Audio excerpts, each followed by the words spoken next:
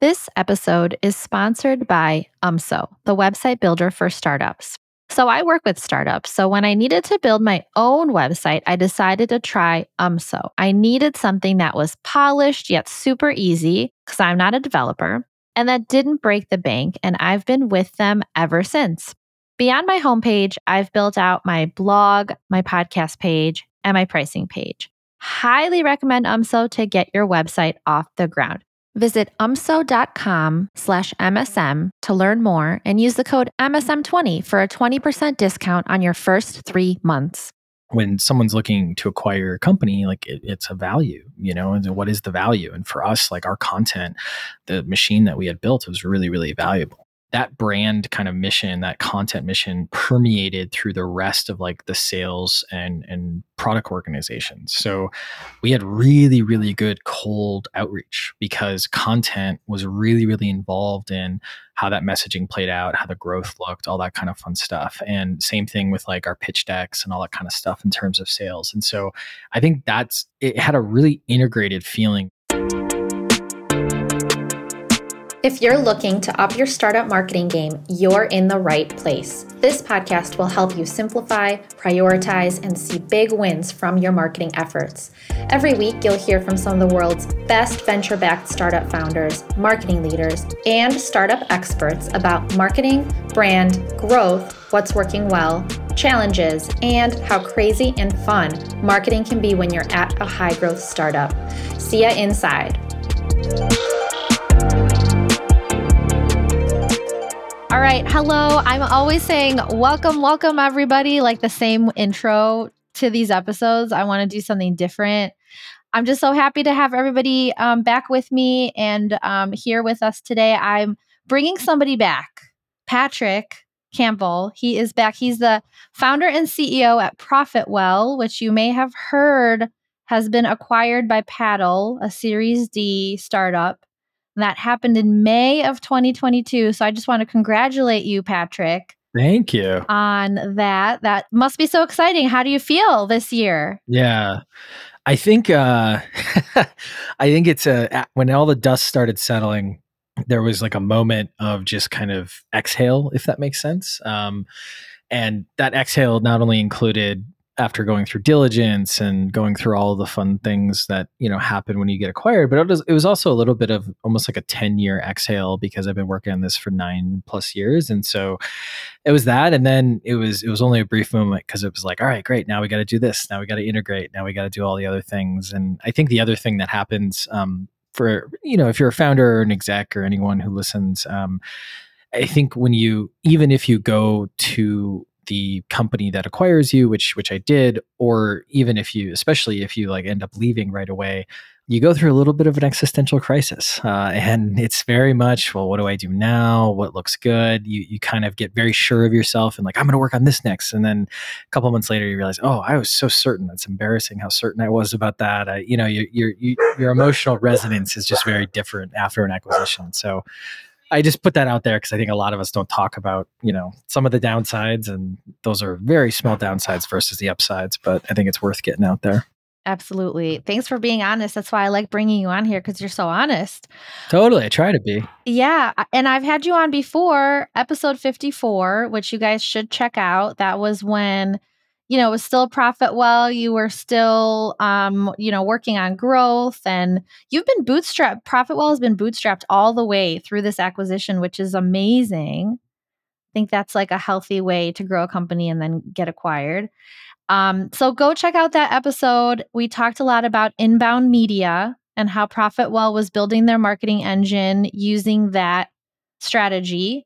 So Patrick, welcome back, and let's jump into it. So congrats again on the acquisition. I just want to remind people, what is ProfitWell? ProfitWell helps recurring revenue, SaaS subscription, direct-to-consumer businesses with their monetization and retention strategies drive subscription revenue while you sleep. Now it's been acquired. I'm not sure if it's changing, but like that's essentially what the description of ProfitWell. So let's jump in. Let's talk about I want to focus a little bit more on like before the acquisition. your marketing plan. We didn't talk about that last time I brought you on. We talked about like your channels and some content stuff. Like we didn't really talk about the marketing plan. What's your planning process like? And I just want to get a little bit into that before the acquisition. What did that look like? How did you work on your planning efforts?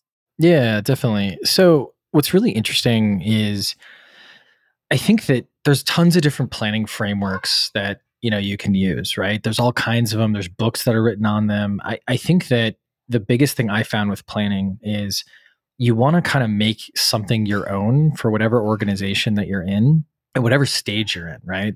One of the biggest mistakes I think we made early on was we tried to do OKRs almost perfectly, like exactly how OKRs are taught when we were super early. And the issue there is we were never going to spend enough time on really exploring what needed to get done, what the objectives truly needed to be, what the key results needed to be. Because when you think about a very advanced marketing team or sales team at a very large organization, the things that you're working on from quarter to quarter don't change that much. There's like marginal changes, and then your numbers are obviously changing based on forecasting. But in the early days of a company, everything's changing, and you should be open to changing, right? And you got to be careful, because if you're changing every week, that's like way too dramatic. But if you're only changing every 6 months, then you're probably missing out on things. So the thing I'm trying to get across is, I think read about a lot of planning cycles, listen to what I'm about to talk about, but you got to make sure that you apply it to your stage. And it's hard because you kind of have to know, like, you kind of have to mess it up a little bit and then, figure out what works. And on the marketing team in particular a media team. And so last time I talked about, why we did media, and like, that's the main thing that we focused on. But once we were focusing on that, it became a game of like, well, what are our cycles like, right? Because in some cases, going on, quarterly cycles was way too long, and you would see creatives, especially, which the most of the team was, you'd have that crunch very similar to almost like a sales team at the end of a quarter, and then they would get burnt out. So you're having like so much brainstorming happening in the earliest part of a quarter, and then as you get to the end, all this crunch, and then all of a sudden, when we're starting the new quarter, it was just really painful, right? And so what we ended up doing, and not even getting into like how we structured the team and what type of roles, because that's a whole nother fun conversation. What we ended up doing at that level is basically looking at like the tempo of what we wanted. And what I mean by tempo, and I talk about this a lot, is basically going after how much do we want to publish of what, right? So for example, we noticed, and it's kind of a tough lesson to learn, that when you announce stuff, hey, we launched a new thing, we have a new feature, people sign up for stuff, right? And it's one of those things where I think a lot of companies, they wait so long to launch things. And so what we did is we're like, we need to launch one product launch, quote unquote, per month. That's what we want to get to. We're not there yet. So let's start one per quarter, then let's go for two per quarter, and so on and so forth. And what that did is it allowed us to work backwards and allowed us to prioritize with that team what made the most sense to go after. So we put product launches at the top, then we put like certain types of contents or projects next, then we put like our existing shows, et cetera. And then what Dan, who led that team, could do is he could kind of look at the different folks that he basically had on his team, and he could decide, well, these three priorities really only this person can do. That means like we can't really do all three. So we have to do just the first one. And then the second and third, they're going to have to sit. But then the fourth priority, this person over here is really good at, and they can kind of take care of it. And so that allowed us to kind of get that tempo. And then we would go kind of on a monthly cadence. So we would be like, I would go to Dan and be like, what are we going to get done this month? We're going to do this, this, and this. And then at the end of the month, be like, hey, what did we get done? And if we hit it, great. If not, some stuff would roll over, and then we would add some more stuff. And I think there's probably some fancy name for everything I just described, but it was just like a rolling planning cycle that focused on production and actually shipping, which I think a lot of teams, even if you have more of a paid marketing organization, even if you have, like you're doing event marketing, whatever it is, you don't focus on shipping. And I think that's having a little bit more of a product focus in the marketing world, I think is super, super important. But I'll pause there because it's a lot. Hopefully some of it made sense and was helpful. No, it's very helpful. This rolling planning makes sense. Like if you don't hit something and it rolls over, is that okay? Like what if it rolls over and you don't hit it, but it's tied to goals that you had? Yeah. I think that's the biggest thing to kind of think about, because it's a judgment call. if it didn't get hit because we grossly underestimated how much time or effort it was going to take, that's probably okay once. But you as a leader, you're in this case, Dan, should get better and better at understanding his team's capabilities or what a project takes, right? So the first time we're creating, let's say, a launch video for, a product launch, all of a sudden you're sitting there and you're like, oh, we were off by 6 weeks. Well, why? And then if it was just like really poor like time management, unacceptable, right? Like unacceptable. And this is a struggle that we got into a little bit, which was like when Dan was a new manager, new leader, and I don't want to speak about things that he struggled with when he's not here, but like I think a lot of managers struggle with this, which is like some people are way too active. They're a little more micromanagey. That tends to be like, I try not to micromanage, but when there are problems, I'm very like, let's talk about every step. Please explain every step that's going on. Let's look at your workflow, et cetera. Some managers who are a little less assertive or a little less like confrontational, they're like, let's just wait and see. Let's just wait and see. Let's just wait and see. I don't think one is wrong. I think the problem is that you have to make sure that you shorten the cycles as much as possible, right? So in those cases, coaching Dan, and Dan got really good at this, which is like, you could still be a little bit more of an introverted manager, but when something is delayed, you know it as soon as possible. It's not like we like look up 2 weeks later and we find out that we kind of wasted 2 weeks. But back to your question, if for some reason we decided that this was like a 1 week kind of project, and this was, like in terms of the quality and what we were shipping, but we like, oh, we got a really good idea and we turned it into like a 4-week project. Well, of course, like it might not get done that month, right? And so it really just matters why. And I think that that's where Dan setting the tempo, telling me, us negotiating here and there. And normally there's like a quarter plan, but we like really fixate on the month. And then when Dan and I sit down and we're like, okay, cool, what do you think? And he's telling me, and I'm like challenging here. I'm like, are you sure you're going to be able to get all that done? Or like, why can't we get this done? Like, it's all like a little bit of a norming phase.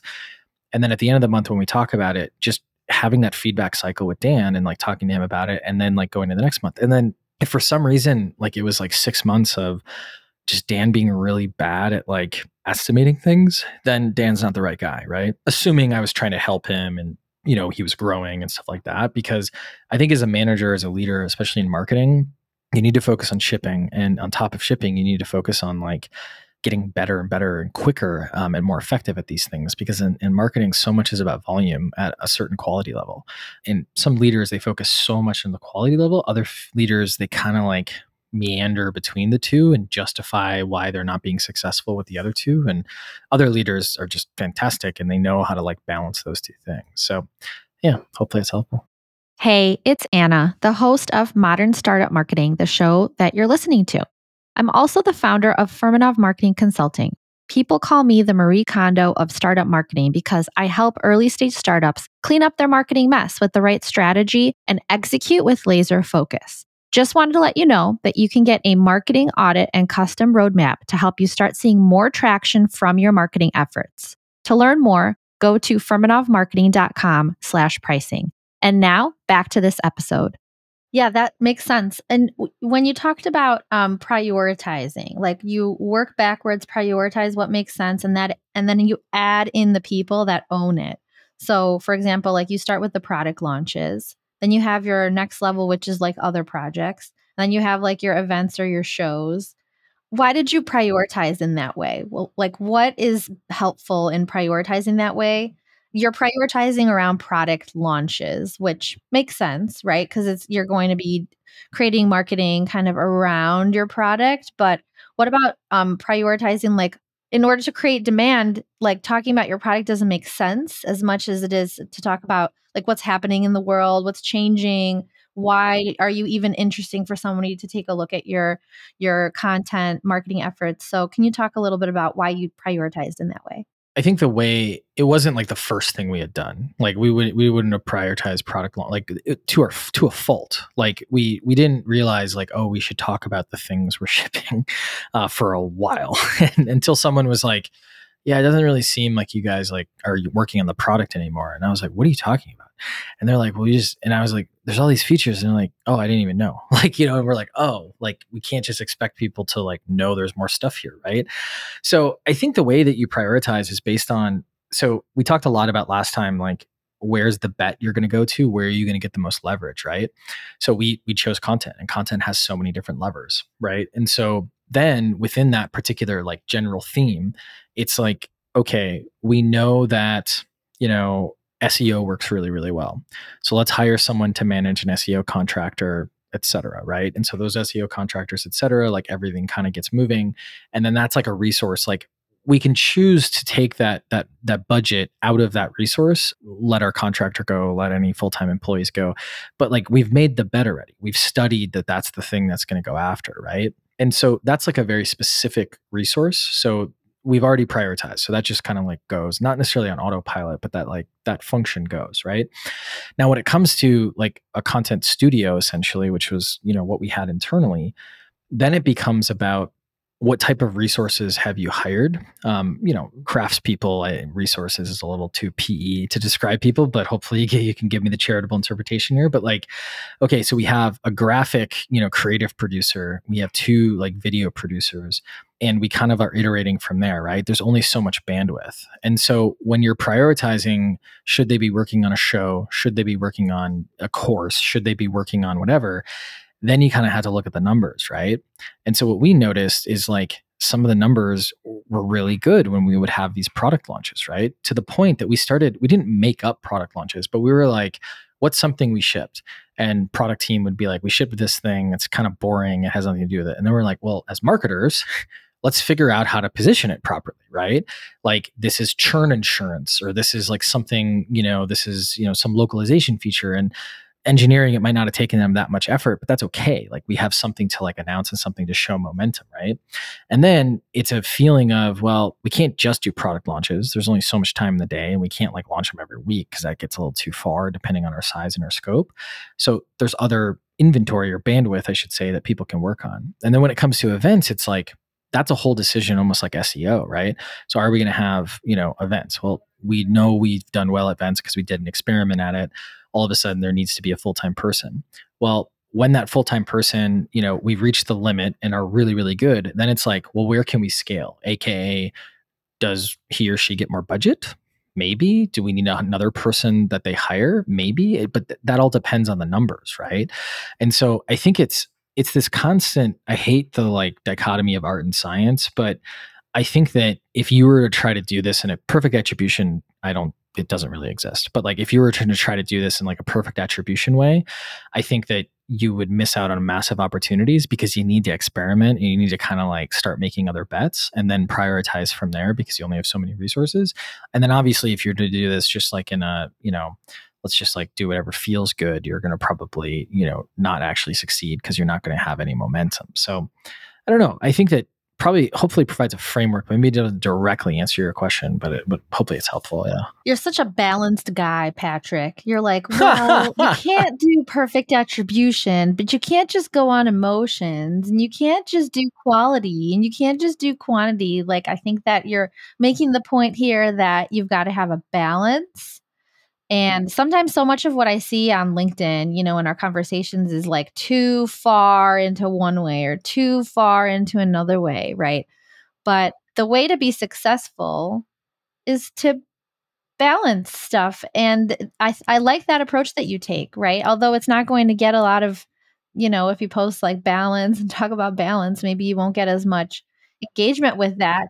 When you talk about most things are like developing judgment and then having those because what's funny is like people sorry, I didn't mean to interrupt you, but like I think it's a really important point you're bringing up where it's like people don't like the fact that sometimes you have to earn your paycheck and make judgment calls like as a leader. Like they're very uncomfortable with that. They're like, well, it's just and then you end up not making a decision because you don't want the confrontation of like what's better, A or B. We do not have perfect information on A or B, right? Or if C should exist, right? And I think that's a really important thing, is not to go in with like there's a perfect answer, but to go in with we're going to always try to find the perfect answer, but we're not going to spend infinite amount of money and time on trying to find the perfect answer. And we're also going to like know, because we're human beings and relatively smart, we're going to know like, oh, there's a certain level of like truth depending on the size of the decision that we need to get to, and we'll all kind of like feel it out, or hopefully we'll be able to identify what that is depending on the project or things like that. This is great. It's so important for startups too, because you just like you had mentioned in the beginning, like look at the tempo that you want. You actually want a pretty fast tempo when you're early stage, like thinking in months or like getting something out per quarter. And that's really fast. It's much faster than what larger companies are thinking about. They're thinking about like, okay, well, we planned everything. Let's wait till next year to plan the next round, right? Yeah. And I think that you called it out. Like it's hard to make those judgment calls. You may not have all of the information at your disposal, but you just need to make those decisions and keep moving and keep shipping, and that's what matters. Yeah. And so then let's talk about like you've been acquired by Paddle. What did you have to get right on the marketing and sales side? And I know we only have a few minutes on this, but if you can think about what needed to happen beyond just, you hit your numbers. If you can speak to more like before that even happened. Yeah. So there's two ways to kind of answer that question. I think one, like we did a brand play in a market that requires a brand play. And I think that that is a really important distinction. Our market has about 150,000 logos total, and not all of those are going to be applicable target customers. So all of a sudden, our TAM, let's just say is less than half of those 150,000 logos, right? The revenue on those is amazing and all that kind of fun stuff. But I think what's really interesting about that is like we aligned that constraint to the right strategy of brand. And that's where media comes from. And brand is not just like fluffy stuff. Brand is like, hard like attribution in a number of different places, making sure obviously the money works, like all that kind of stuff. And I think that that helped us with getting acquired because all of a sudden we had a really big brand, even though we weren't that big in our space, right? And so all of a sudden you have a higher value, product that doesn't necessarily cost as much in terms of ProfitWell being the product, right? To get our equivalent brand, you might have to buy a, $1 billion company or more, right? And we were less, right? So not much less in certain cases, but like we were less, right? And I think that that's a really important thing is that when someone's looking to acquire a company, like it's a value, and what is the value? And for us, like our content, the machine that we had built was really, really valuable. And then I think to answer your question a little more practically inside the business, I think that one of the most interesting things when it came to like us was that brand kind of mission, that content mission permeated through the rest of like the sales and product organizations. So we had really, really good cold outreach because content was really, really involved in how that messaging played out, how the growth looked, all that kind of fun stuff. And same thing with like our pitch decks and all that kind of stuff in terms of sales. And so I think it had a really integrated feeling when it came to things. And part of that was because I ran marketing as CEO. But I also think part of that was because, we ran the team very similar to like a product team. So like you had the element of like being better at messaging than like sales. So you could help a lot there. And then the element of like kind of speaking the same way and like running your tempo very similar to like a product organization. So yeah, hopefully those are some helpful tidbits. Very helpful. This is a case where you're not just like marketing is split off and sales is split off and product is split off, but you're all maybe because you ran marketing as a CEO, like you understand marketing. It does need to permeate through sales and through product, and that's why the messaging worked really well through your cold outreach and in your pitch decks and anywhere else. Right? It became a company strategy versus just a side marketing arm. And I think that really is the gold nugget here. Well, and I think that's a problem. Like if you're a content or a marketing leader, or honestly, if you manage or are close to the marketing leader, and it's like every role, it's like customer success, like product and sales just naturally get a seat at the table. They become so central just because like that's just, obviously you're going to have a product engineering organization. Obviously you're going to have a sales organization, right? A lot of budget goes into those, like they're taken very seriously. I think the thing is like no core function, right? And core functions are marketing, people ops, those types of things. No core function should be just an arm or a second class citizen. I think that's a really, really important thing to put out there. Now, your earlier stage, are you going to be able to like always perfectly like have the right leader and everything like that? No, absolutely not. But I think you got to get everything moving, if that makes sense. Yeah, and no second class and no second arms. Yeah, totally. Even if it's not, the CMO, you don't want that early stage, but you want to give everyone a seat at the table because it's all important for business growth. So Patrick, thank you so much. Congrats again. What a wild year. And I'm looking forward to, learning more about where your existential questions take you. And staying connected. I love ProfitWell, like the company that you built, and especially like how you think about marketing and media, the inbound media. And I've loved our conversation. So thanks again for coming on here. And if folks want to find Patrick, he's on LinkedIn, Patrick Campbell, and you can find out more about ProfitWell by going to profitwell.com. Thanks again, Patrick. Thank you. Thanks for listening to this episode of Modern Startup Marketing. New episodes are dropping weekly, so make sure you're following wherever you get your podcasts. You can find me on LinkedIn, search for Anna Furmanov, or go to my website, furmanovmarketing.com. Thanks for listening.